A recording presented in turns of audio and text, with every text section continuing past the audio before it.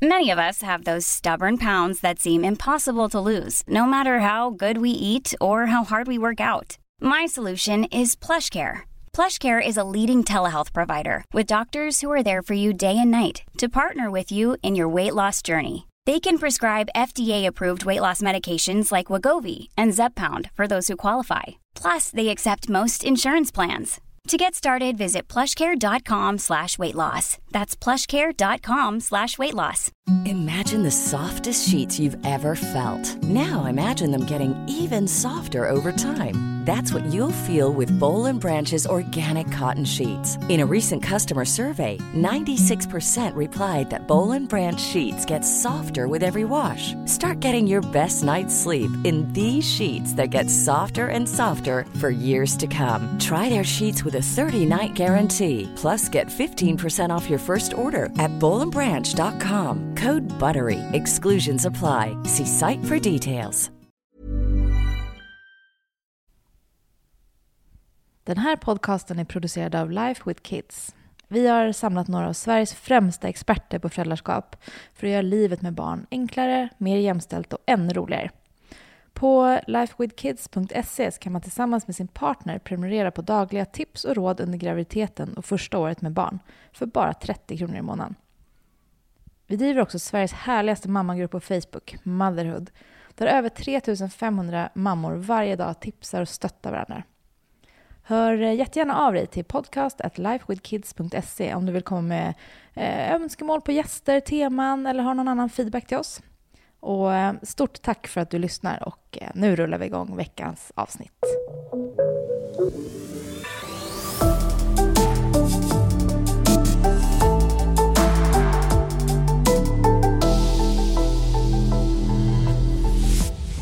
Så där. Välkomna till Life with Kids-podden. Och idag är det Fanny och Helena som sitter här i soffan vid en härlig brasa hemma hos Anna Bennick, vår favoritpsykolog.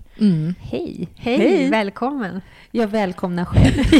Tack, ska jag väl säga kanske. Välkommen hem till dig. Ja. Vad fint Tack du har så det. mycket. Ja, jättemysigt. Vi ska prata om bonusfamilj. Ja, just det. Allt som kommer med det.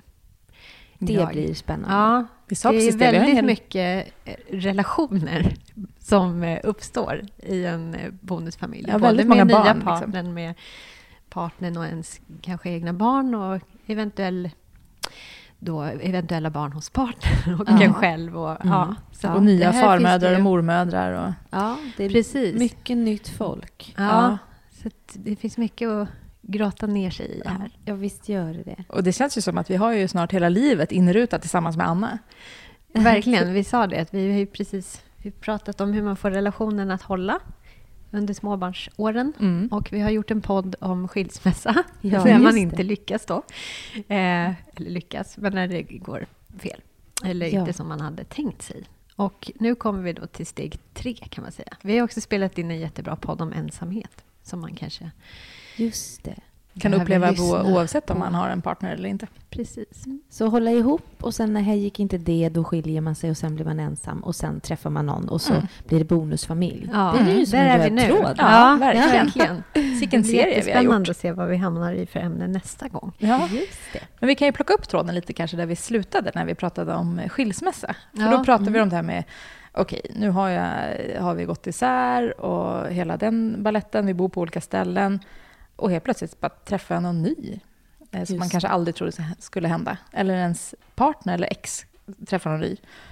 Och då är ju första frågan som jag skulle ställa mig, men som också har kommit upp i våra diskussioner på våra sociala medier. När ska man berätta om det här?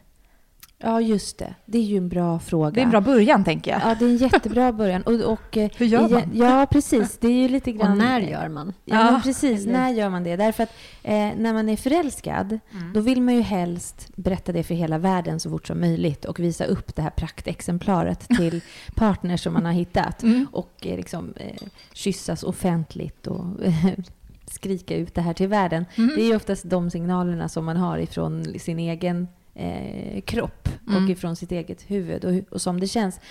Och det lyckas ju visserligen tack och lov också de flesta hålla sig lite i tyglarna, kan man väl säga, när det kommer till just att presentera för barnen. Det finns ju de som gör det fort och ofta.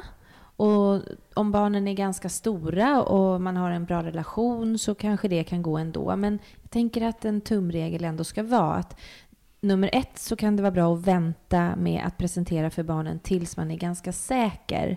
För det är svårt att veta de första veckorna när man är i det där ruset och inte gör så himla kloka bedömningar heller av den andra personen. Man är ju lite som att man är full, tycker liksom. Att man är jättesäker. Jag har aldrig varit mer säker på något i mitt liv. Det har aldrig känt så här förut. Nej. Och sen så kan jag göra det ändå några gånger. Vad sa du? Man bara, jo, det har det faktiskt. Man glömmer ju. Ja, det har ju det. Ja. Precis. Kanske. Men inte så här. Nej, inte riktigt inte så här. Det är något helt nytt. Nej, men jag tror att en bra tumregel är väl att vänta och berätta tills man känner att man är ganska säker på att det här är någonting som kommer liksom hålla över jul och nyår nästa år kanske också. Åtminstone minst.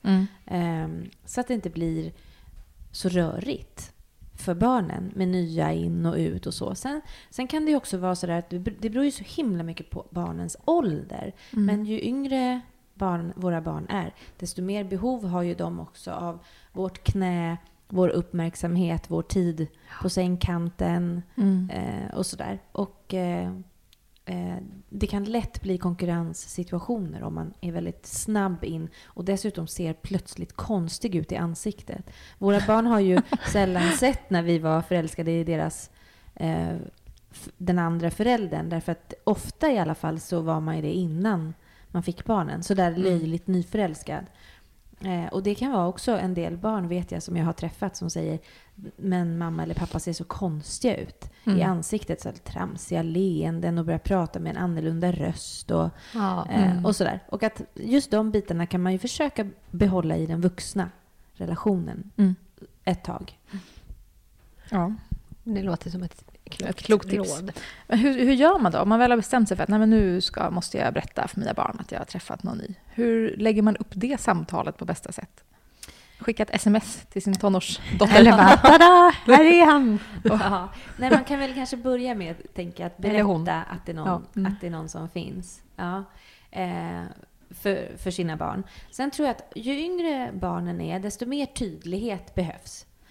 Nu har jag träffat någon och vi kommer inte träffa den personen ännu på ett tag, men den personen kommer med och kommer fika här hos oss eller dricka kaffe och saft på söndag, en liten stund. Att man är väldigt tydlig med det där. Och om det är större barn så är det, jag tänker att det är mest bara rätt upp och ner är att berätta. Och har man hållit det där för sig själv och skött de där grejerna på de där veckorna när man inte har barnen, så är det ändå inte så att barn alltid blir jätteförvånade. För det kanske har märkts i alla fall. De är ganska smarta, de där små barnen. Ja, plötsligt så ska man gå iväg och ta massa liksom viktiga jobbsamtal och stänga dörren till sovrummet fast man aldrig har gjort det förut. Man kan lägga ihop ett och ett ibland. Sådär. Men vare sig man har lyckats okej eller inte, så är det ganska bra att kanske berätta att det finns någon innan och sen bestämma när passar det att vi kanske träffar den här personen. Jag tänker att det kan ju också vara så, och är väl hyfsat vanligt, att man träffar någon som också har barn. Hur gör man då? För jag tänker, då måste man ändå vara lite synkad i det här. Det kan ju vara så att man har träffat någon förskolemamma eller pappa där, liksom, eller något. Alltså att barnen redan vet om varandra. Eller. Ja, just det. Hur gör man, även om de inte känner varandra, hur liksom involverar man de barnen på andra sidan? Liksom? Jag tror att där också kan man ha som en tumregel att ändå gå ganska långsamt fram.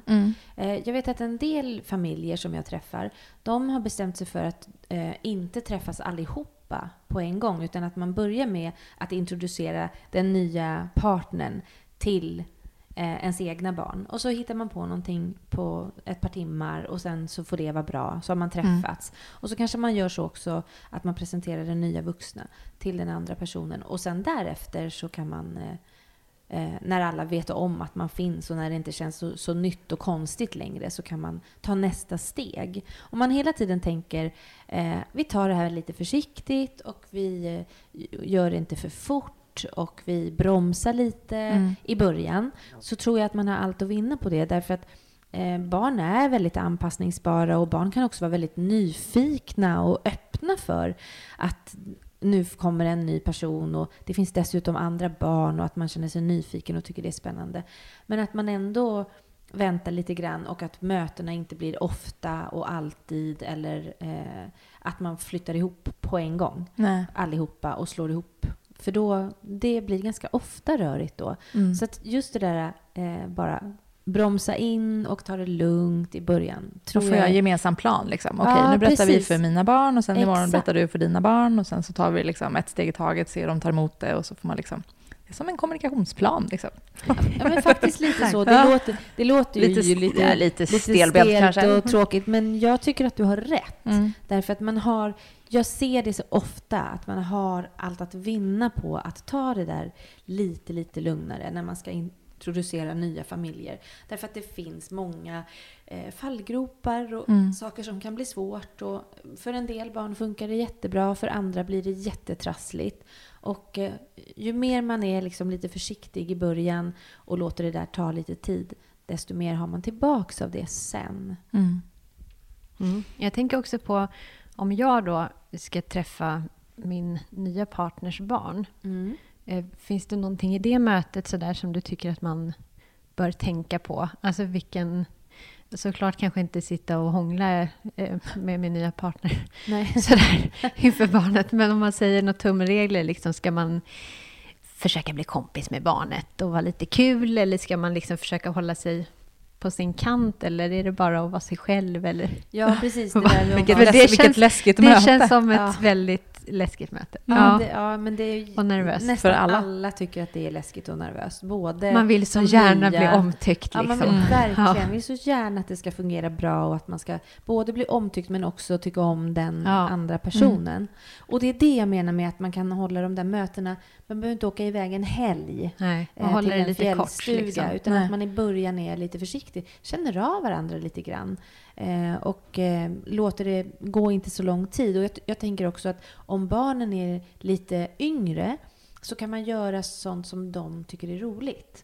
Vad tycker ett barn? Är man så liten att man tycker det är jättekul att gunga, eller gå på Skansen om man bor i Stockholm, eller på någon annan sån där liten park? Eller vad tycker barn är kul att göra? Och så ser man till att man gör det en liten stund. Och sen bryter man upp, och så får det gå ett litet tag, och så kan man ses igen och sådär. Jag utgår från egen erfarenhet, eftersom jag är skilda föräldrar och föräldrar som har träffat nya. Ja, det har ju även jag. Det kan vi också flika in våra egna. Nej, men att man inte liksom alltid behöver träffa den andra. Alltså så här, bara för att man är hos pappa eller mamma, så vill man ju inte att den andra personen ska med varenda gång, bara för att man vet om att den finns. Liksom. Verkligen. För man kan ju förstå en förälder som tycker så här, ja men nu vet du om att vi är tillsammans, nu kan ju han vara med eller hon vara med hela tiden. Och du verkar ju ändå gilla honom, eller hur? Ja, men precis. Man bara, fast jag vill ju vara med dig. Liksom. Och det jag kan tänka att det kanske inte bara du och jag som har känt så, eller vi.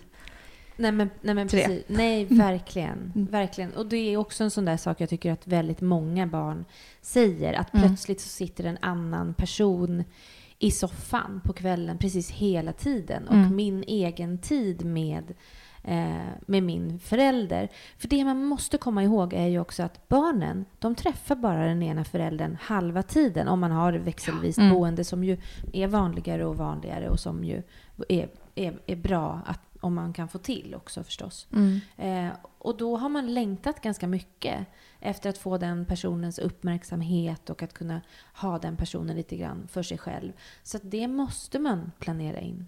Särskilt om barnen är små. När barnen är övre tonåren, då har inte de samma behov av att sitta i soffan alltid med sina föräldrar. Även om det finns då också. Så är det inte i samma mängd. För att man har mycket mer med sitt eget och sina kompisar och sådär. Om man har barn i förskoleålder eller i låg-mellanstadiet, då tror jag att det är viktigt att man tänker på att barnet behöver också sin tid med förälder. Och sen så är det så här, när man ger såna här generella råd, så kommer det alltid finnas familjer där en ny vuxen har tagit en jättefin plats, finns hela tiden, man har flyttat ihop och det går jättebra, det har blivit en ny viktig vuxen person i barnens liv. Så ibland går det jättebra att sätta fart och flytta ihop fort och så. Men i de flesta fallen så är det inte så enkelt. Nej. Så vi får ju prata i generella termer idag. Ja, men så finns ju alltid ytterligheter åt båda håll, tänker jag. Ja. Och sen tänker jag även med de här tonårsbarnen som kanske är ute på sitt och så här, har ju säkert också ett behov av egen tid med sin förälder, även om det inte uttrycks eller visas. Att man kanske tvingar på det, att nu går du och jag och tar en fika här efter. Precis. Jag har ingen lust. Ja, men man försöker själv liksom. Ja, precis. Vi kan hoppa lite också.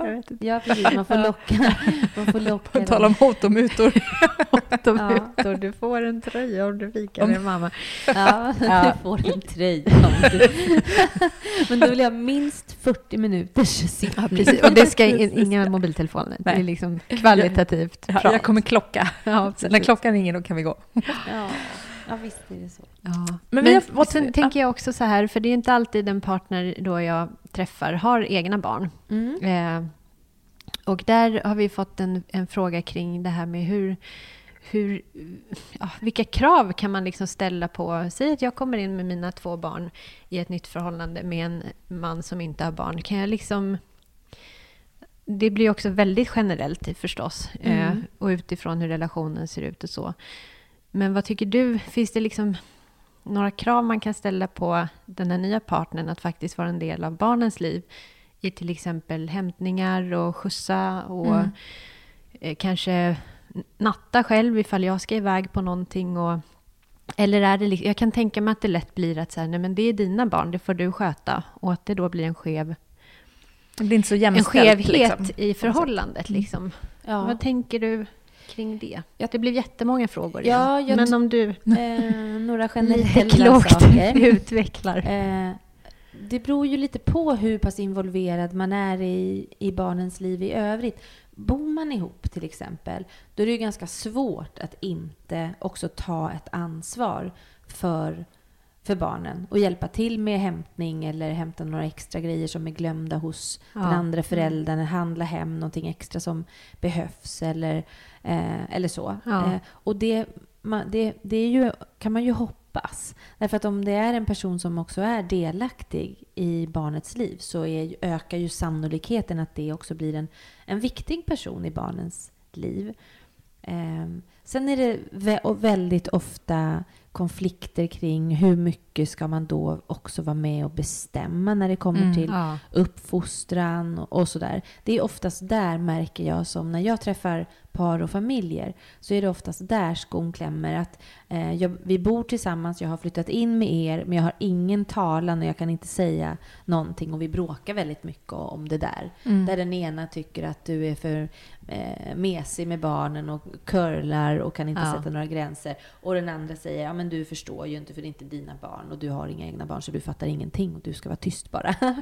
Sådär. Och man kan faktiskt förstå båda. Båda lägena när man sitter och lyssnar på hur det blir och sådär. Jag tänker, det är ju en fråga även om man har barn båda två.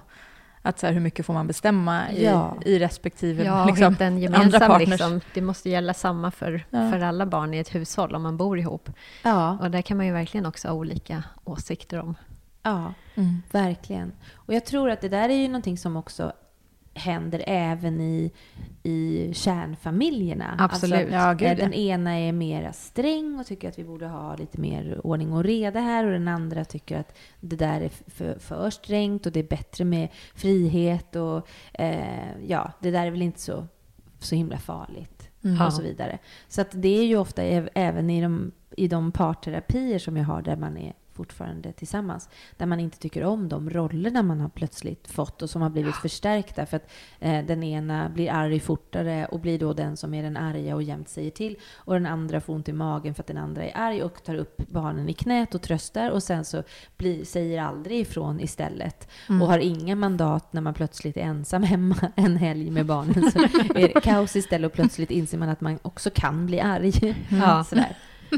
Ja, men precis. Så att det där är förstås någonting som alltid är bra att prata om.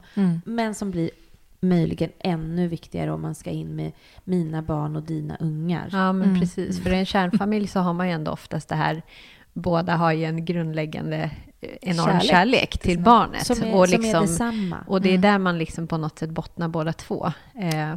Plockar man in en ny partner så är det inte säkert att den kärleken kommer ju liksom inte finnas där. I alla fall inte från start. Liksom. Nej, precis. Så att det blir lite... Precis. Så att det där med mina barn och dina ungar är väl inte helt taget ur luften. Det kan ju kännas så. Och det blir också svårare då med tålamod och så. Om man inte har den här samma gränslösa Hur gör man då liksom? Hur får man ihop det? Alltså nu bytte vi lite fråga här från om partnern inte har barn, eller egna barn till att man har det. Men hur får man liksom ihop de där bilderna då? Ja, men vare sig man har egna barn eller inte har egna barn så är det ju jätteviktigt att man pratar hela tiden med varandra. Och en nyckelregel i det är ju att man pratar om de sakerna inte när man är jätteupprörd och barnen finns med i rummet. Nej. Utan de där sakerna pratar man om när man är någon annanstans och det inte finns små barnaöron. Då får man ta upp de där sakerna. Och det kan vara bra också att vänta lite från att man är som allra mest arg. För då blir vi inte så himla konstruktiva eller benägna att lyssna på den andra. Utan då vill man bara ladda om och skjuta nya kulor mot den andra och vinna kampen. Lite grann. Och de där snorungarna som hen har dragit med sig dessutom. Ja, verkligen. Ja, men för jag tänker det också ifall man då... För det är ju inte optimalt, men jag tänker att det ändå förekommer att man träffar en partner som man är jättekär i och som är jättekär i en, men som inte är så förtjust i det faktum att man har barn. Och helst kanske känner så här att jag vill inte vara en del av liksom, ha med ditt barn att göra, utan jag vill bara ha dig. Liksom. Hur ställer man sig till det, tycker du? Jag höll bara på att säga byt partner, men nu var det inte jag som skulle svara, men det var min spontana liksom. känsla.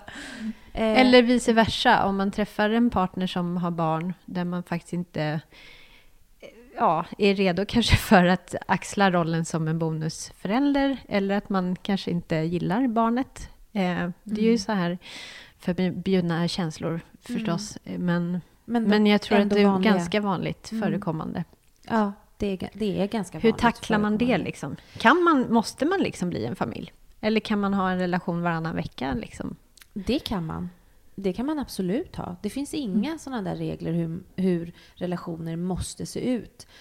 Det finns några saker som inte ska ingå i relationer. Till exempel psykiskt och fysiskt våld, destruktiva relationsmönster eller där man gör illa varandra eller på olika sätt inte mår något bra är förstås självklara exempel på det. Men utöver det, hur man ordnar sin relation och hur den ser ut, det måste ju få vara upp till var och en. Och jag tycker det är bra att man tänker tanken. Måste vi, för att man gör så, träffas, bli kära, flytta ihop, förlova oss, gifta oss och har den här kärnfamiljen fast man har den en eller ett par gånger till. Det är väldigt många människor som sagt involverade helt plötsligt. Ja, det är många människor involverade. Och din fråga från början som handlade lite grann om vad ska jag göra om jag träffar en partner som inte tycker om mina barn eller som inte vill involvera sig i dem alls. Ja, då är det väl en sån där varannan vecka-variant som gäller, tänker jag. För det är inget bra att involvera en person som inte tycker om barnen. För det kommer märkas och det blir inget bra för barnen. Och tyvärr är det ju så att vi har först satt barn till världen och sen har vi inte fixat att vara ihop med den andra föräldern. Och det är ju inte så konstigt. Och det går att få det jättebra i alla fall. Men vi har fortfarande ett ansvar för de här barnen. Och det innebär vissa begränsningar. Både när vi lever ihop i kärleksfamilj, eller kärnfamilj menar jag. och när vi sen hamnar i bonusfamilj eller träffar nya, att vi måste ha fokus på barnen, framförallt när de är små i första hand. Och alltid ställa sig frågan, hur blir det här för dem? Och det har vi blivit mycket, mycket bättre på nu än för x antal år sedan. Den tidigare generationen, våra föräldrar som skilde sig, gjorde inte det i lika stor utsträckning. För idag vet man också mer om vad barn mår bra av och vad barn klarar av och vad barn inte mår bra av. Vi har varit inne ganska mycket på det, men det här med att flytta ihop eller inte. Jag tänker vi får prata lite om det. Om man börjar fundera på så, nej, men vi kanske ändå, det vore trevligt att bo under samma tak. Finns det några så här generella tips och tankar hur man ska tänka kring det där med att flytta ihop? Man ska tänka 1 och 2 gånger till. Ja men... ja. Tycker jag.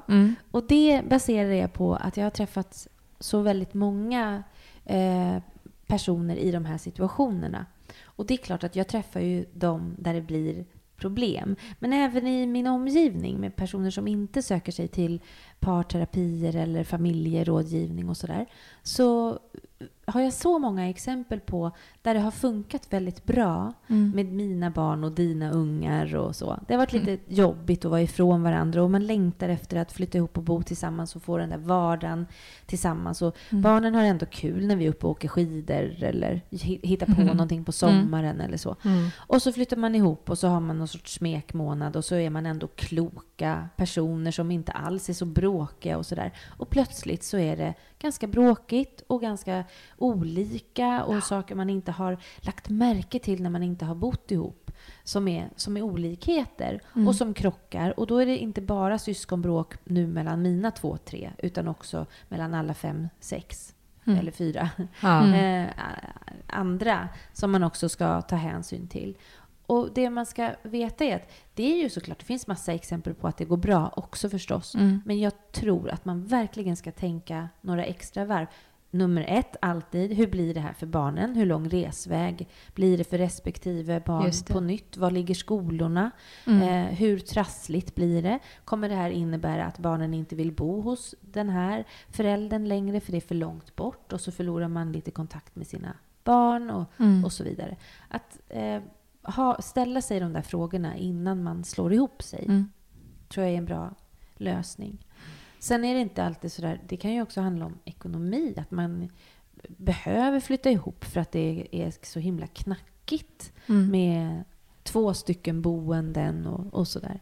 Så kan det ju förstås också vara för vissa. Men jag tror att det är jättebra att vara så väl förberedd och planerad som möjligt. Och när smekmånad är slut, när det blir jobbigt och stökigt, vad ska vi göra då? Hur hanterar vi det? Hur ser vårt sociala nätverk ut till exempel? Just det. Inte göra när man är nykär alltså. Utan bara när man börjar bli lite mer klar i huvudet kanske. Jag skulle liksom tipsa om det. Ja. Men sen så kan det ju funka som sagt ändå. Och det är också väldigt härligt att göra saker i bränsle av nyförälskelse för att man är så himla förälskad. Men det där sjunker ju lite grann undan och då är det jättebra att man har tänkt igenom när det här händer, när det blir trassel. Hur hanterar vi det då? Men om man alltid, eller som förälder vill man ju se till sina barns bästa hela tiden. Men jag tänker det finns ju så mycket andra människor i den här konstellationen oftast. Och om ens ex sätter sig på tvären hela tiden.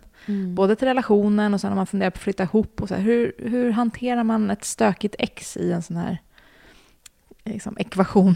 För jag tänker det kanske inte heller är helt ovanligt. Nej, det är jättevanligt. Och tyvärr så blir ju oftast barnen väldigt intrasslade i det. Och det är oftast barnen som mår väldigt dåligt. Om den andra föräldern är arg, uppriven, pratar illa om den andra föräldern och dessutom den nya. Och det blir lojalitetskonflikter och det blir svårt att ta till sig och känna att man tycker om någon ny också. Och väldigt svårt för barnen att veta vilket ben de ska stå på. Så det där är en jätteviktig fråga. Och hur hanterar man trassliga personer eller ex som slår bakut? Jag önskar att det fanns en enkel manual på det. Men, du kanske ska skriva en bok? Ja, precis. Men familjerådgivningen, samarbetssamtal och att göra upp styrande liksom, väldigt mycket mer styrande regler för när bor du här, när bor du där. Och att försöka ses så lite som möjligt med den som... om man bråkar mycket. För det är just konflikterna, inte skilsmässan, utan konflikterna som är mest skadliga för barn på lång sikt. Just det säger all forskning. Så det är de man ska försöka minimera. Och det är de som blir så himla jobbiga för barnen att bära. Ja. Men om man vänder på det, för det är alltid intressant för man kan ju alltid själv tycka att man har ett trassligt ex. Men om man själv är det trassliga exet, eller man tycker kanske att det är helt berättigat. Man kanske ser att min före detta rusar in i något nytt och presenterar den här partnern på en gång och det ska flyttas ihop och de ska bo på andra sidan stan och de gör allting fel inom citationstecken utifrån det vi har pratat om här nu. Och man märker kanske att man kanske tycker att barnet verkar inte trivas och så här. Hur mycket får man lägga sig i då? Eller blir man per automatik ett trassligt ex om man höjer ett varningens finger liksom? Man är nästan alltid ett trassligt ex när man har olika synpunkter. Därmed inte sagt att man aldrig ska ha det. Men jag tror att det man får lägga sig i, det är om man märker att barnen inte mår något bra. Att barnen far illa på något vis. Annars så har man all rätt att tycka att mitt ex är dum i huvudet. Och den här nya verkar vara helt knäpp och som flyttar ihop så här fort trots att det finns barn här. Och varför de behöver göra hit och dit. Och det får man ringa till sina kompisar och skrika ut. Och man får slå i kuddar hemma. Och man får gråta och bita och vara arg och ledsen. Men inte framför barnen. Punkt slut. Punkt slut. Punkt slut. Mycket bra svar.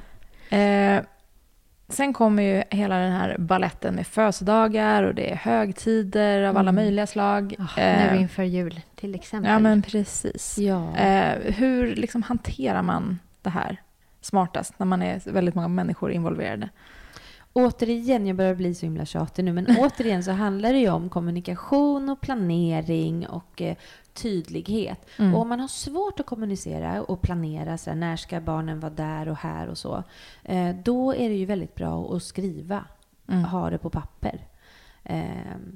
Men nu tänkte jag mest på, jag var kvar hos exet och sådär. Nej, men om i bonusfamiljer och sådär, menar du? Ibland så är det ju väldigt roligt att det blir lite mer folk på jularna. Och att man skapar sig lite nya traditioner med sina nya familj, i bonusfamiljen också. Ja. Men jag tror att det ändå är viktigt att barnen får ha kvar lite grann sina traditioner. Särskilt ifall man har minnen av dem och minns att vi är alltid där på julafton eller juldagen och så. Det är klart att man ska kunna dela upp det rättvist mellan sin tidigare partner och så. När det kommer till de här mysiga högtidsdagarna. Eller ibland kaosartade också. Men att man också där tänker lite grann. Vad blir bäst för barnen i det här? Ganska ofta så hittar man svar då om man ställer sig de frågorna. Därför att vi som är vuxna har också rätt att få träffas och vi har rätt att bli jättekära igen och skaffa en ny partner och känna tillfredsställelse i det. Och vi har också rätt att skapa egna nya traditioner och ny familj och så vidare. Och det ska vi ju göra i livet förstås. Inte missa några sådana chanser. Men när det kommer till sådana här saker som kan bli trassliga, då måste vi ändå komma på andra plats när vi är vuxna. För vi klarar av att avstå, att vänta, att försaka mycket bättre än vad barnen gör. Och de har redan fått avstå och försaka och så, utan att de har valt det i skilsmässan. Kommer jag på en till sak. Kanske inte kopplat på en till sak.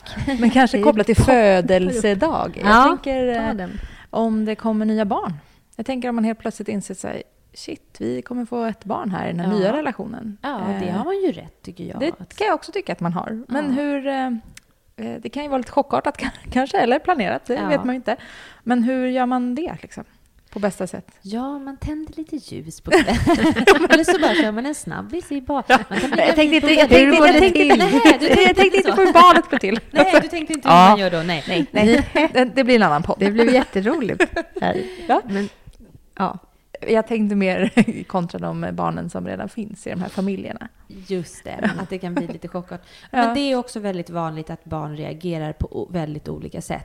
En del tycker det är jättekul och det kan ofta handla om att det blir en sladdis.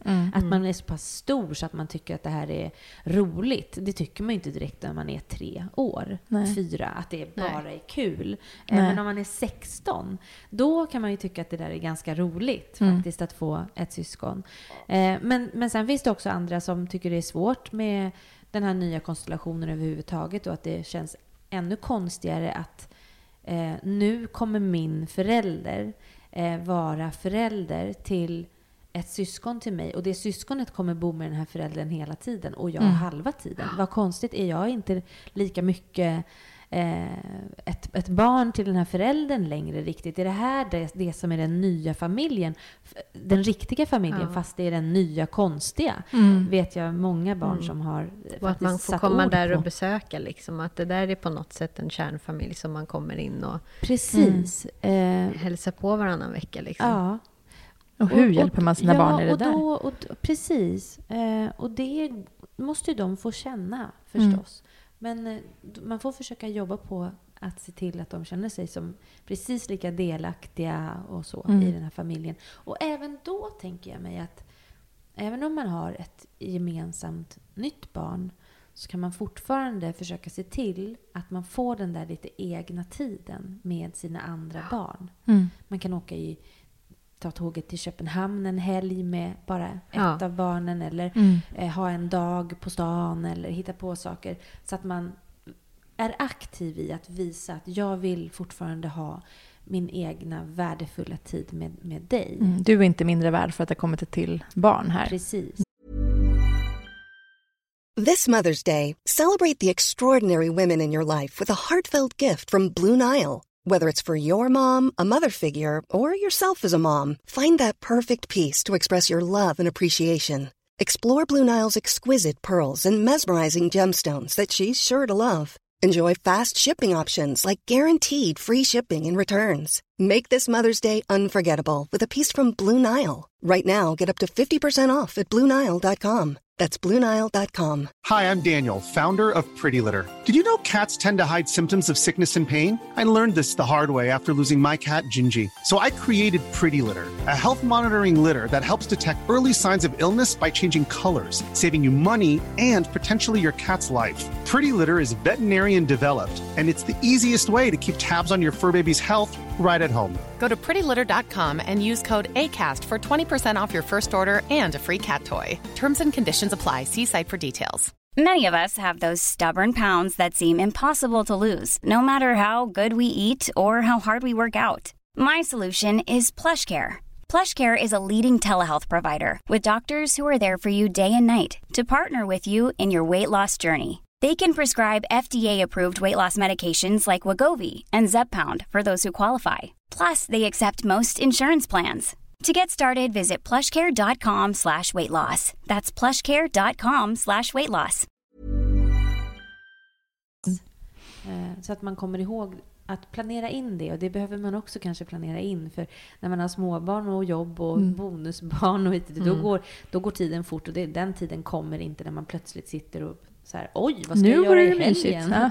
Ska vi åka till Köpenhamn? Utan det får man också verkligen tänka på och planera in. Ja. Och tvärtom då? Är det åka på semester med sin nya partner och vårt nya gemensamma barn och utesluta bonus, eller liksom mina tidigare barn så att säga, och bonusbarnen. Hela tiden i de här frågorna. Jag märker att jag ibland känner mig svart eller vit, eller svart eller vit, så här. Men för i alla de här frågorna så handlar det så mycket om hur ser relationen ut med de barn man redan har, till exempel, som i det här fallet.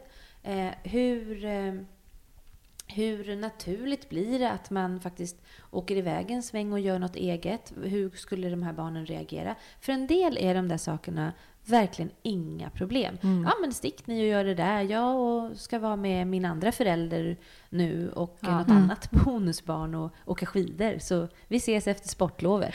Att det kan liksom gå bra. Och andra gånger så är det trassligare och det finns barn som känner sig mer åsidosatta och så. Och då blir det jätteviktigt att man inte åker iväg och utesluter ännu mer. Utan kanske tvärtom åker bara med de barnen en sväng istället. Det känns som väldigt mycket fingertoppskänsla. Liksom. Ja, det är jättemycket fingertoppskänsla. Men alltid med den där tanken. Om man tänker så här, jag har rätt att göra saker och träffa ny och så. Men när det kommer till hur vi sen gör saker i vardagen, då måste jag alltid fråga mig, hur blir det här för barnen?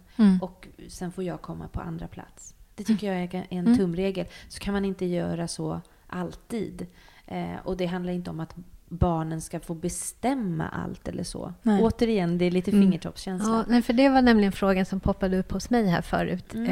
Just det här. Jag har en känsla av att många frågar barnen om väldigt mycket. Och det är allt från så här, hur mycket vill du bo hos mamma, hur mycket vill du bo hos pappa. Men också när det kommer till bonusföräldrar så där. Att man kanske frågar så här, vill du att min nya partner ska komma över i helgen? Är det okej med dig? Liksom, att han är med oss den här veckan. Och man bara ser hur det snurrar i den hjärnan. Så här, jag vill ju inte, men jag vill göra mamma eller pappa glad. Och så, liksom. Ja, hur mycket ska man liksom involvera barnen i besluten? Och finns det risk för att barnen kanske svarar det som de tror att mamma eller pappa vill höra? Det finns det ju förstås. Ja. Eller så svarar de precis så som de vill. Och vilket gör att man kanske aldrig frågar sin andra partner. Nej, men framförallt när barnen är lite mindre. Ja. Det är oftast bättre att bestämma någonting och berätta hur det blir. Ja. Och sen så, precis som du sa, handlar det ju om fingertoppskänsla. Men vi lämnar ju ibland lite för många beslut på våra ganska små barn nu. Vill du det här eller det här eller det här? Det blir jättejobbigt för barn. Det blir ju jobbigt för oss. Alltså det där är ju en del i hela stresshantering och stressproblematiken. Att vi har för många val omkring oss just nu. Och alltid måste fatta medvetna, aktiva beslut på massor med information. Det mår vi vuxna inte bra av. Det visar forskning. Att vi har lite för mycket sånt omkring oss just nu. Åtminstone är det varningssignaler. Och det är klart att en 7-åring klarar ju inte det bättre än en vuxen. Så att ha alldeles för många val och valmöjligheter och få frågor och hela tiden behöva tänka hur det här blir. Och också lite läskigt att känna att man har det ansvaret. Precis, för tänk om man säger då att så här, nej men det går jättebra att ni flyttar ihop och jag tycker jättemycket om den här nya och sen så kanske man ångrar sig. Men då har man ju sagt det. Och då kan man kanske inte... Då vågar man inte säga att så här, fast jag tycker inte att det här är något kul. Nej. Ja. Nej. Att det är en börda man lägger på barnens axlar lite grann, tänker jag. Men att... Ja. Nej, det är liksom bättre att berätta hur det kommer bli för små barn. Samtidigt som man har den här fingertoppskänslan och lyhördheten för hur det tas emot, så att säga. Ja. Och man får inte glömma bort att ställa frågor. Nu har vi bestämt att vi ska göra på det här viset den här julen. Vad tänker du om det? Hur blir det för dig? Okej, om någonting är jobbigt, hur kan vi då underlätta? Det går ju att kompromissa lite och justera lite. Men ska du och jag ha en egen dag den 28 där i mellandagarna? Blir det bra? Och så kan vi vara allihopa den 26. Eller så. Ja. Att man har den där fingertoppskänslan då hela tiden. Vi har fått en annan lyssnarfråga som handlar om att om man träffar, eller hur stort ansvar man ska ta själv för att ens barn och ens nya partner liksom bondar. Hur mycket ska man liksom styra upp deras relation så att den blir bra? Ja, och det där ska man det? Ja, och ska man det? Alltså, är det liksom bonusförälderns ansvar? Ja. Projektledaren i hemmet. Projektledaren i hemmet. Nu får ni gå på bio klockan 13:10 och börja filmen klockan 12. Då ska ni sitta på McDonalds. Ja, precis. Ja, det fattar ska ni ha kul. Ja, just det. Vi ska ha jättekul. Skratta mycket. Kom inte hem för ni har skrattat. Tänk julfilm. Precis. Ja, men det är såklart, gud vad vi vill att våra barn ska tycka om den som vi har träffat. Allting blir ju så mycket enklare då. Ja. Men det går ju sen å andra sidan inte att proppa ner känslor i halsen på vare sig den nya eller barnen. Så jag tror att ett råd är väl där också lite grann att sitta på sina händer. Sen är det så här, ibland så är man ju ganska bra på att se till att det blir trevliga stunder och man är ett socialt geni helt enkelt. Ja. Som man är. Sådär som man är lite till vardags. Då kan man ju kanske hjälpa till och putta lite i rätt riktning ifall man har en ny partner som inte tycker det där är lika enkelt eller så. Och ge lite förslag och sådär. Det är klart att man får det. Men jag tror att låta relationer utveckla sig på sina sätt utan att styra det. För det går inte riktigt att styra så himla mycket vad andra personer ska känna för varandra. Nej. Det går kanske att putta lite i så att man har bra förutsättningar. Till exempel då göra något kul som barnet tycker är roligt och inte träffas för länge i början. Och ha lite is i magen och tålamod och lite sånt där. Så brukar det kunna bli bra. Ja, vi pratade också lite grann om det här med boendesituationen och men dels om man faktiskt ska bli en familj eller om man bara ska ha en varannan veckas förhållande liksom, när man är utan barn. Men även då när det kommer till bonusbarn, om man kanske flyttar ihop, finns det någon liten tumregel? Är det bra att liksom, vi har barnen samma vecka och sen är vi barnfria en vecka? Eller bör man ha mina barn ena veckan och dina barn andra veckan? För att på så sätt låta dem få lite mer egen tid? Eller ska det vara lite överlappande kanske? För det är ju kanske också viktigt att våra barn får träffas och få någon form av relation till varann. Det där är ju också sådär lite beroende på hur vi har det tillsammans. Ja, och hur det funkar i praktiken. Har man det stökigt och trassligt och det blir bara kaosartat, då kanske man inte ska ha 5 stycken där samma vecka. Nej. Och det är ju många som gör det därför att man tycker det är mysigt också att ha en egen vecka. Men det kanske går. Då måste ju också andra familjer kunna samsas om de här dagar och veckor och så. Men just att ha det där lite överlappande. Att man har en helg som man är bara vi 2 och laddar upp batterierna. Och sen kommer några vardagar när bara mina barn är här. Och sen är bara dina barn här. Och sen är det ett par dagar, någon helg där alla är där samtidigt. Så att det går ju att hitta lösningar. Det blir ju bara förstås lite svårare och kräver lite mer planering också med andra familjer. Precis. Som ska alla de här människorna vi har jämna veckor. Ja, vi har alltid haft det. Ja. Det kommer inte, ska ni byta på fredagar? Det kan man inte göra. Man måste byta på söndag kväll så det blir jämnt. Annars bryter man mitt i veckan. Det blir faktiskt nyligen haft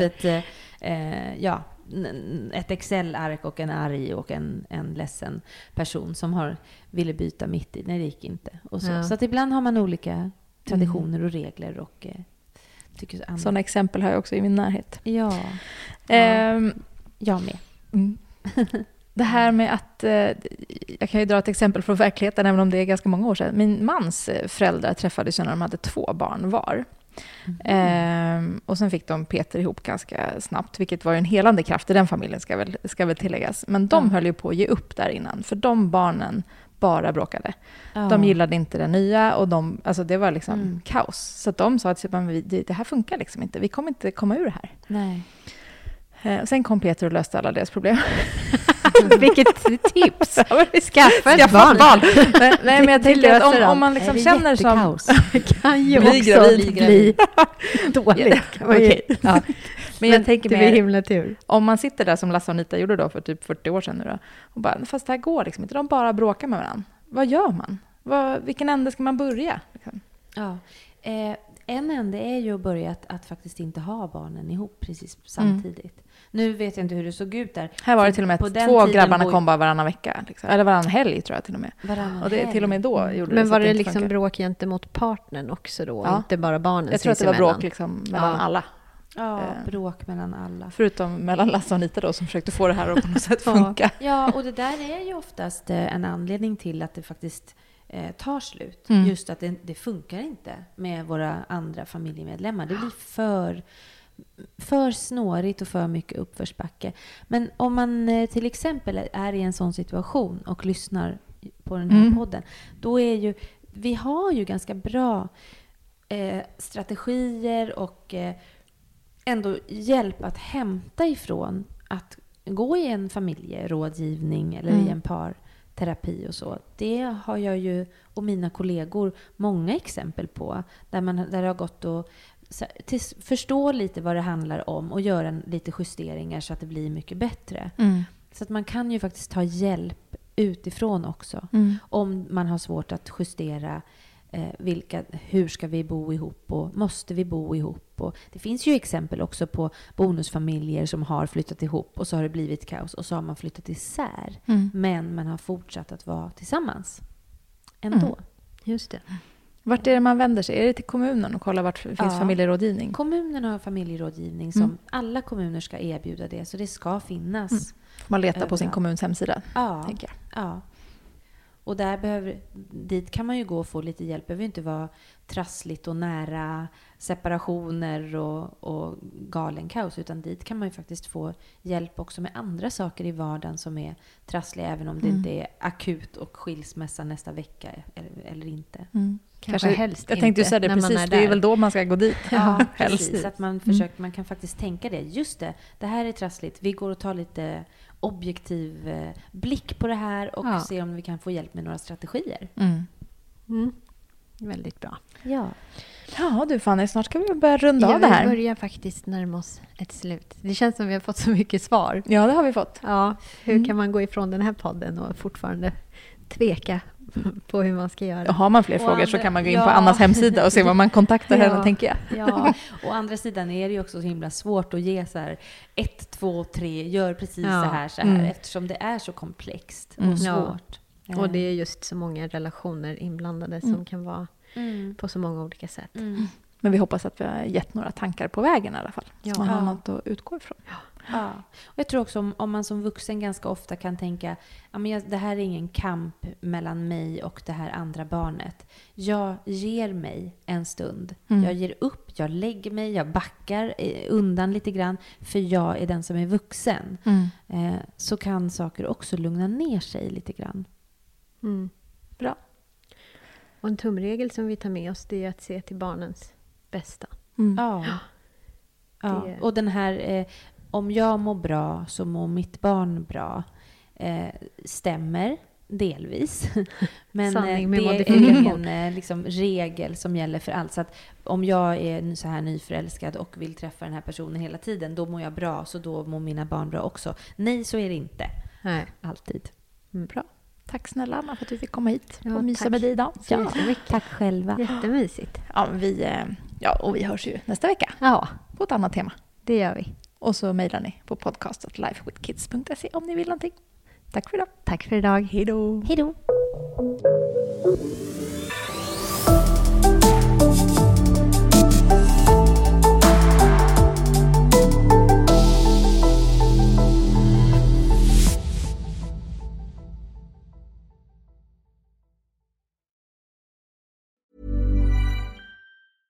Imagine the softest sheets you've ever felt. Now imagine them getting even softer over time. That's what you'll feel with Boll & Branch's organic cotton sheets. In a recent customer survey, 96% replied that Boll & Branch sheets get softer with every wash. Start getting your best night's sleep in these sheets that get softer and softer for years to come. Try their sheets with a 30-night guarantee. Plus, get 15% off your first order at bollandbranch.com. Code BUTTERY. Exclusions apply. See site for details.